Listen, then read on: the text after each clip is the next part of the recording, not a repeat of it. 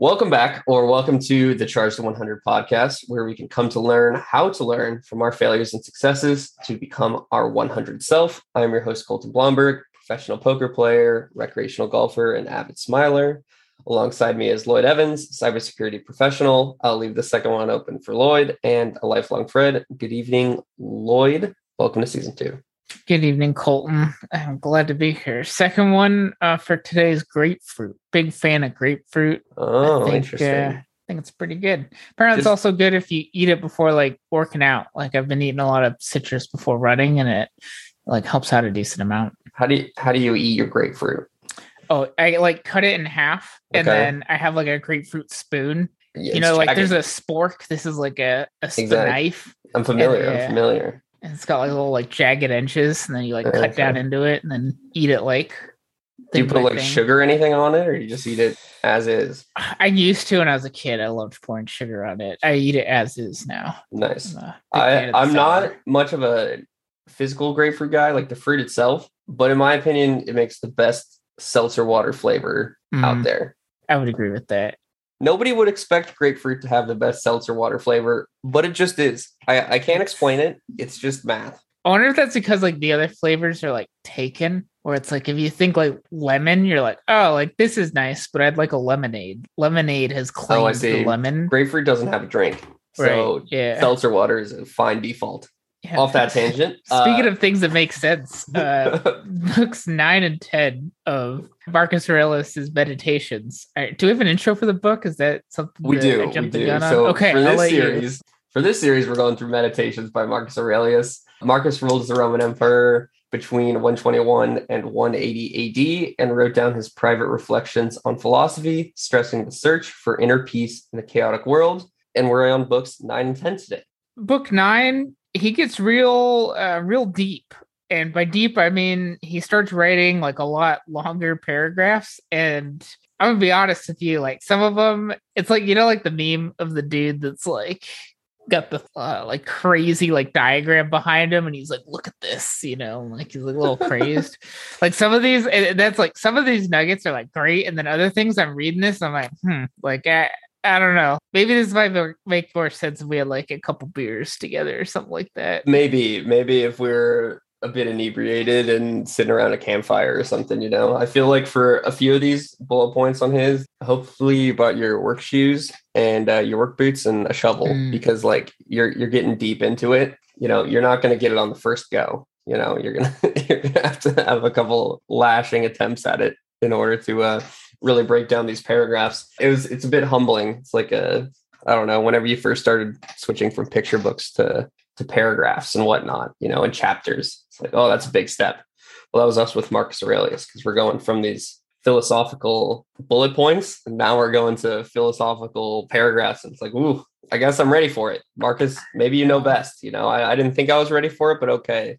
Let's dive into it. And diving in, he does. For book 9, he pretty much dives into just universal truth and what that means. And so he says, for the universal nature is the nature of things that are, and things that are have a relation to all things that come into existence. This universal nature is named truth and is the prime cause of all things that are true. And nature is a running theme in book 9, 10 a little bit too, but mainly book 9, he really talks about the nature of things, and then how that relates to our perception of them as people.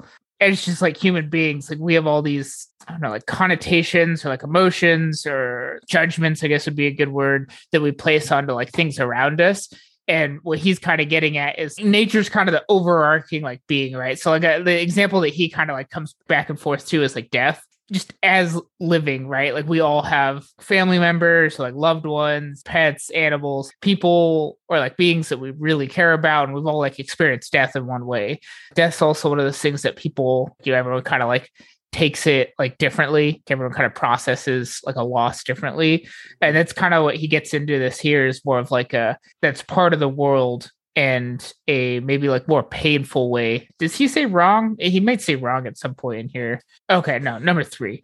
Do not despise death, but be well content with it, since this too is one of those things that nature wills. And it's that well content with it, where it's if you go through a loss, honoring that loss and maybe like celebrating the person's a bit trite, but like kind of like more along those lines of appreciating, the end of the story, like as it were, instead of not being able to accept it. Very much agree. I think Marcus, he's a big fan of nature. Like, I think nature in terms of like universal truth is like the overarching thing. Nature is like a fun mix of like perfectly solved, but also just like not perfectly solved, right? We don't really have any input on nature. Like, we can react and like go with it and against it, I guess. But like nature's just going to do nature things, and it's sort of our job to adapt. Not really the other way around. I mean, sometimes it can be forced the other way, but it's because like we're forcing it and making things unnatural as opposed to just complying and like leaning into nature, Nature's like the top ring, I feel like, of like completely solved, but also a mystery. You know what I mean? It's sort of like, I don't know, the ocean sort of feels like that. The ocean's kind of set in stone, right? But there's so much that we don't know about it. Like, we don't know anything about the ocean. And that feels like nature. And so like you take a step below that and you try to relate it to yourself and like other parts and other beings that you're around. And you're like, all right, let me solve this. Like, you try to relate everything to, can this be solved or can this not be solved? It's difficult to do. They say like impossible to do. We try to solve all these things. And I think we read books and we relate to other people and we, dive into Marcus Aurelius and really get to Stoicism and philosophy and all to better comprehend our own lives and all these other things. And he just kind of tells us, he's like, just do natural things. Like, it's like, man, okay. It's like, I was trying to read the recipe or like solve the equation, and then now you're just telling me to go back to nature. He kind of like he drives that like nature thing like really as like an internal like external type thing too, where he really focuses on like nature is like this external, like it just kind of like things that happen around you just are what they are. And that the most important thing is to be introspective in terms of like your internal like responses or actions. It's interesting where you read a chapter like this and you like are like really following along with the bullet points where it's like, oh yeah, like I think we like threw around like a hurricane as like an example where it's like this event of like mass circumstance where it could have a lot of effects like all like over it's like we live in America, so like like the main like southern coast, right, is where like most hurricanes affect like the Gulf Coast or the eastern seaboard, and like there's all these effects that come out of it, but at the end of the day like we can't really change that, and our response is like what it comes out of. And when you like talk about this, like where I'm going with this is like all of that kind of like makes sense. Like if you're like listening to this, and like as we're reading to this, as we're like discussing this, you're like, oh yeah, like that makes sense. But for some reason, we have a lot of like threads of thought that are really common that don't go along or like respect those lines. So like I guess the best one that I can think of off the top of my head is when you have a strong like emotional reaction towards something that someone else did. So whether like that's a friend that like lied to you or like someone who thinks something that you're like, how the heck can they like think these things, or like, have like crazy like opinions. Oh, man, it happens on the national stage like all the time where it's like someone does something, right? And then like the conversation seems to be like, can you believe that they did that? And it's like, I've never understood these conversations because it's like, yeah, like I can believe it. Like people are crazy. It relates to in book 10, number 4, he was saying, if they've made a mistake, correct them gently and show them where they went wrong. If you can't do that, then the blame lies with you or no one. So it's like you can accept blame if you feel like you need to enlighten somebody. And if you don't, then you can feel bad because you're like, oh man, I should have done that.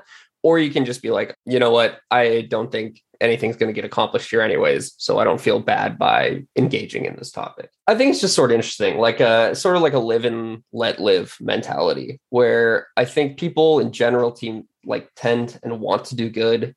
And if it's not necessarily good, it's like they're doing their best. And I guess that's not true with everybody, but I'd like to think that it is. Yeah, and I think that's a good example where there's a current in society that believes that like, okay, if you have a strong negative reaction against an opinion someone has, it's almost like a crusade almost, where it's like the thing that you should do is like launch an assault, like a social assault on this person.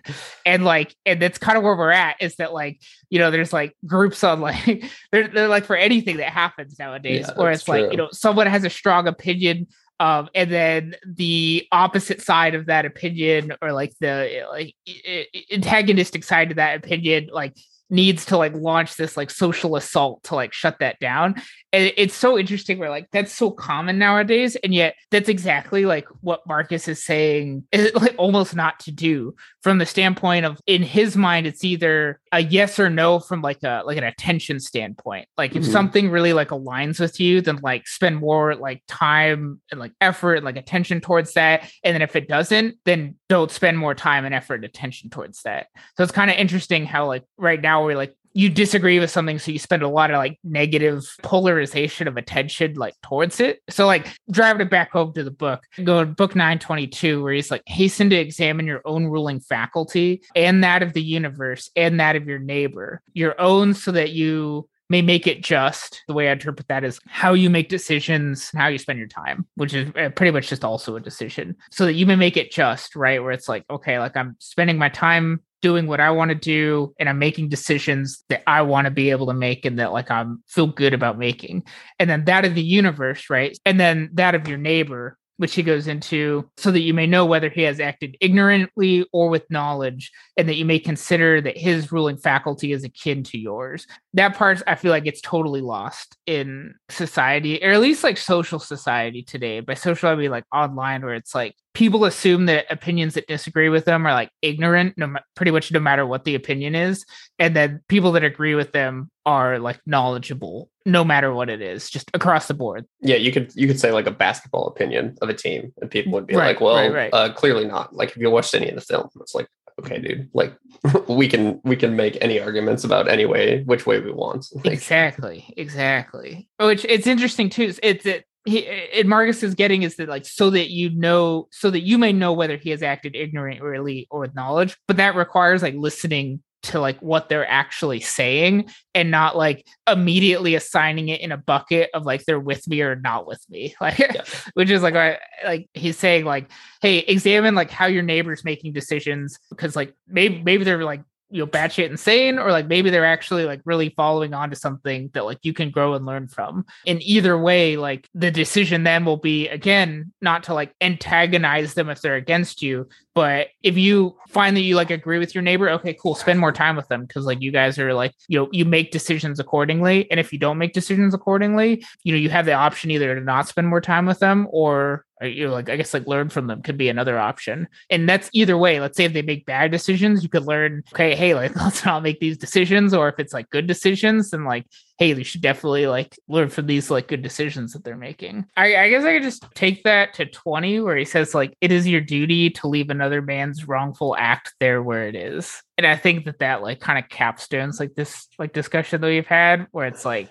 there is not a whole lot of that going on in the world. Where going back to the one that you pulled up, where it's like it's not really like on you to like change the world. It's like on you to change yourself, and then have like the, you know, like chain reaction throughout the world, depending on like how well you do it, I guess. Yeah, that's a good way to put it. I think I like relating it to like when I used to play more competitive sports or whatever in like college and whatnot, I guess. Like, not that competitive, but still competitive, I guess. We were always told, or at least like told other people, because I used to ref as well, where we were like, root for your team, not against the other team. So it's like if your team does something good, like cool. But if the other team does something bad, just sort of like let it lie. You know what I mean? Like you're not like booing them to necessarily miss. You're more so rooting for your team to play good defense, or rooting for your team to make the basket, or in whatever context. You know what I mean? It seems like the latter happens a lot now, where you're not really supporting your arguments or like what you believe. You're more so like putting down other people's arguments. I don't even want to say you're trying to like convince them that you're right and win whatever argument entails. It's more so just like proving that they're wrong. And I don't think that's not the right way, in my opinion, that you should like go about your business. If anything, like, you know, other people can have their opinions, and it's not really your right to choose whether it's right or wrong in their eyes or like through their eyes, but you can look at it through your eyes. So if people like do or like have some crazy opinions that you like don't agree with, if anything, like you can know that person thinks about it in that regard now. But now you know like where your opinions lie a little bit more concretely, which I think isn't necessarily a bad thing. You know, I think it's better for you to stand strong within your own within your own accord and like look introspectively about like things you believe in and why you believe in them, as opposed to just like knowing things that you disagree with, if that makes sense. Yeah, I wonder if that, like, if you don't have that internal bedrock, if that's where like the emotional, one of the things that like I read like most about is like leadership. And early on, life/career, I would get very emotionally like charged when I saw bad leadership, but I was like at such a young age that I like didn't know how to like conduct myself in that situation, where I was like very frustrated at like decisions that were made at like a higher level than mine. And like that kind of like manifested itself in like just general frustration, venting frustrations to like others around me. And it just kind of like focusing on that piece of like bad leadership. So like taking that to like 31, where he's like, let there be freedom from perturbations with respect to things that come from external cause, and then let there be justice in the things that are done by virtue of the internal cause. That is, let there be movement and action terminating in this in social acts, for this is according to your nature. That second part, I'm going to be honest, I'm a little lost there. So maybe you can help me after I finish my statement. But that first part I get very clearly, which is like, you gain a ton of freedom not being like emotionally charged to external things. In that example, right? Like if I could talk to like that younger Lloyd, it'd be like, hey, are there decisions being made above you that maybe reflect like poor leadership? Sure, absolutely. Let's focus on what you can do to learn from those situations, which are like very clear and present learning opportunities in front of you. And then maybe we can focus on the situations that are like good that are being presented in front of you. And then we can learn from those as well. And then we can move forward. Like there's a ton of freedom in that. And then there's like going to that like word that's like virtuous or like virtue in there. I 100% agree with that. That thing that I just said previously, where it's like focus on the good, pay attention and accept the bad, or like maybe not pay attention, but like, you know, accept the bad as it comes. Like that is, for whatever reason, a thing that the world rewards. And that like second option that I said first, where like the way I actually was, which is like just very focusing on like the negative part of it and like venting that out, was like the world did not reward that. And it took me like a hefty like payment of my life to like learn that lesson. And that's why like I like hold on it here, is that it's crazy to me how we're reading a dude 2,000 years ago that understood that. And yet I lived in a society where like I just didn't really practice that or know that as like a, you know, top of mind thing off of, you know, it's like a just part of being human. I think it helps that we have like a bunch of like, I don't know what word I'm looking for, but we have like a bunch of like extra variables now in our lives than they did like 1,800 years ago. Like the internet is just like the most like mind-blowing thing. And then you add that on to like interconnectivity to everything else in our life, how everything's just combined through the internet or technology and whatnot. And it creates this like huge spider web of everything, you know, and we're just like a small, tiny little spider. And it's like, hold, like I didn't make this entire web, but now I'm here. And it's like, I get to choose where I go on this web, but like, I have no fucking clue. Where it's like, I feel like 1,800 years ago, you were still a spider and you're still on a web, but like the web was like infinitely smaller and it was like much simpler as well. You know, like I think there was a lot less things intriguing on your web. So like you could have these thoughts about like philosophy or stoicism or introspective thinking on yourself and all of these things, because like there wasn't as much clutter, I'd say. And it's like, feels very full circle that we like have all these things now. And then we're like reverting back to these thoughts that were had 1,800 years ago, because we're like trying to solve ourselves, which is, you know, more or less impossible, but we do our best, similar to like solving nature. And it's like, we feel very out of touch with nature now because of all these other things, but like everything sort of boils down to nature in the end, one way or the other. It's just like it's a weird concept to think about, the day and age that we are, and like how we're just sort of like a blip on the map, but people 1,800 years ago were doing the exact same thing as us, more or less. Just we have a few more variables now, you know? Number 9 is when he like really dives into nature as being, so he says like all that share in a common element have an affinity for their own kind. And he goes into like, if you look at like earth tends to like stick with itself, and water, you know, tends, like liquids tend to flow with like other liquids, and like air tends, or like gas like tends to like, you know, stay together, and like, you know, bees swarm in bee pod things. I don't really know. All these animals kind of congregate together in herds. Everything kind of like goes to what's similar to it, except for intelligent animals, which like if you like go to humans, right, where it's like honestly the other half of this, like we were saying this before too, where it's like a common human experience to like want to feel like loved and a part of a group, but like everyone wants their like circle around them. They're like, hey, like I'm accepted in this is my little herd, this is my little pod. And yet it's almost like we have that longing because of what he's outlaying here, that like intelligent animals have forgotten this mutual desire and inclination, where it's like everyone knows that they like want like a good friends or like good family, and yet we have all of these like running issues that are like passed down through like generations that like cause us to like reject those when they come up potentially like in our life, where it's like like a common thing would be like the kind of person who isn't able to choose healthy relationships because they're like running towards the like unhealthy aspects of relationships that they're familiar and grew up with. On the part about like the difference then being simpler like than the times now, there's like an article that I just read actually where there is less innovation happening in science, and I'm going to say science broadly here on the podcast. You'd have to go to the article to like start to dive into like what particular sect, but I think the article does speak for like scientific communities as like a more broad trend, that there's less innovation happening because there's so much information that someone has to process.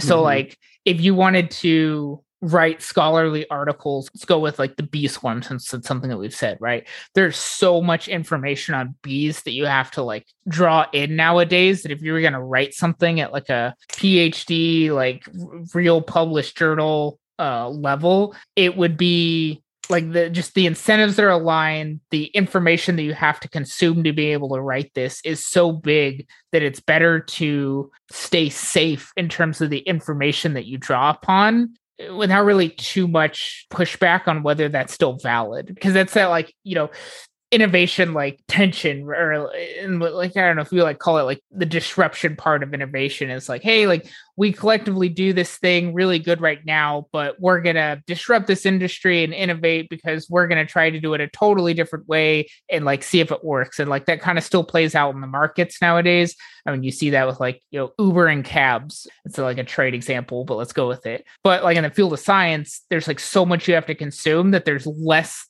things like Uber happening because everyone's latching on to what's like commonly being latched onto. I think that's like very common, but it's like a common thread. You can look at a lot of society where it's like, if you want a dating book, okay, cool. There's 10,000 dating books that you could look through. Like, which one do you pick? Like your friend could be pushing this dating book on you, but like maybe your friend is total shit at dating. Like, like just said, you want to like pick. And where I'm going with all of this is like, if I've gotten anything out of like this chapter and kind of like lately, it's like how important it is to align, like going with, his concept of figuring out like people's judgments and like how they think. Like it is so critically important to like form good teams and like good families and like good groups of people nowadays, because like one person like certainly cannot do it alone. Maybe like the ending thought is that like that's hard to do because with all of the information we have, it like feels like you have to do it alone, or like you compare yourself now to the people who are farther along than you, where like you only get a snippet,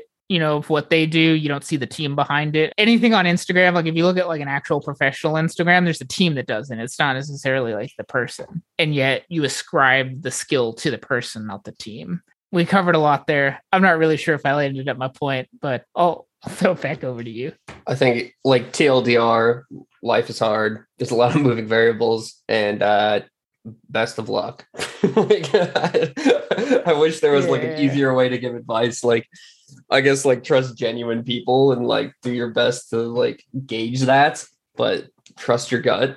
Like trust your gut, because it's just like, yeah. It comes down to that, like focus on yourself, right? What we're talking about is highlighting the importance of focusing on like developing how you could make better decisions, because you can't control the external stuff. And we're all taking in like crazy amounts of information. So you can't really control the floodgates of information. So what you can do is like control how you react to it. You can control like what you consider to be like your driving principles, like your like ride or die concepts about how the world should be. And man, I don't know if we've like, I'm going to bring us back to 16. Maybe I think you brought it up already, but it's like no longer talk about the kind of man or woman that a good man or woman ought to be, but be such. For all the complaints that you may have, like, are you actually the one that's like making the difference in your life and the life around you?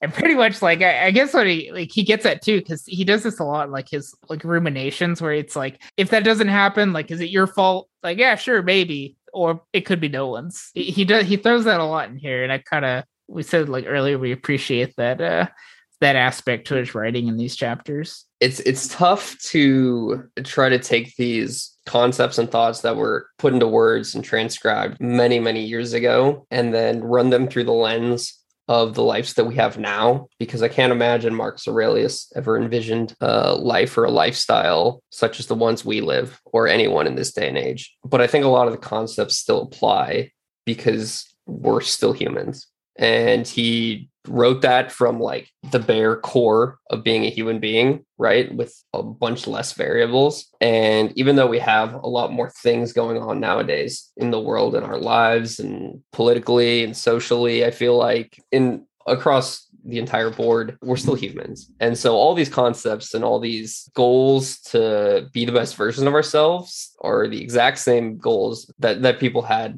1800 years ago. I think it's important that we pay attention to other things that are happening and how people are acting and, what they believe in and how they exert their thoughts and interactions. And it's important for us to take that into account and how we do our actions and our thoughts, and then just try to formulate our own opinions, decisions, and values and stick to those and try to make the world a better place. I think that hopefully sums up decently what we can encapsulate from this chapter. And I feel like that's a decent ending note as well.